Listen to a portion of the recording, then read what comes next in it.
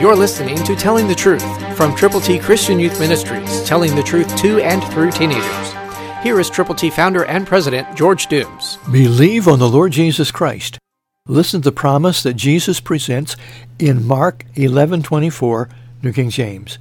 Therefore I say to you, whatever things you ask when you pray, believe that you receive them, and you will have them.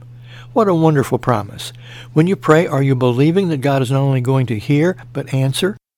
Have you found that private place, that special place that you are about to enter with God as you pray on an altar, again in secret, and pour out your heart to the Lord? Ask for forgiveness, ask for guidance, ask for direction, and ask for what other people need. Pray compassionately, and then make your request known to the Lord. When you have left that private place, have others pray with you, and together claim God's promises, believing that He is going to hear and answer prayer. Read and heed the Word of God, and be a communicator of Christianity to people who really need Jesus. We have God's ABCs we'd like to put into your hands. To get yours, simply call us or write us.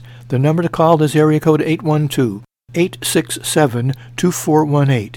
Just tell us how many copies of God's plan of salvation you will personally, prayerfully present to people who need the Lord. We'll get them right out to you if you'll let us know how many you will prayerfully distribute.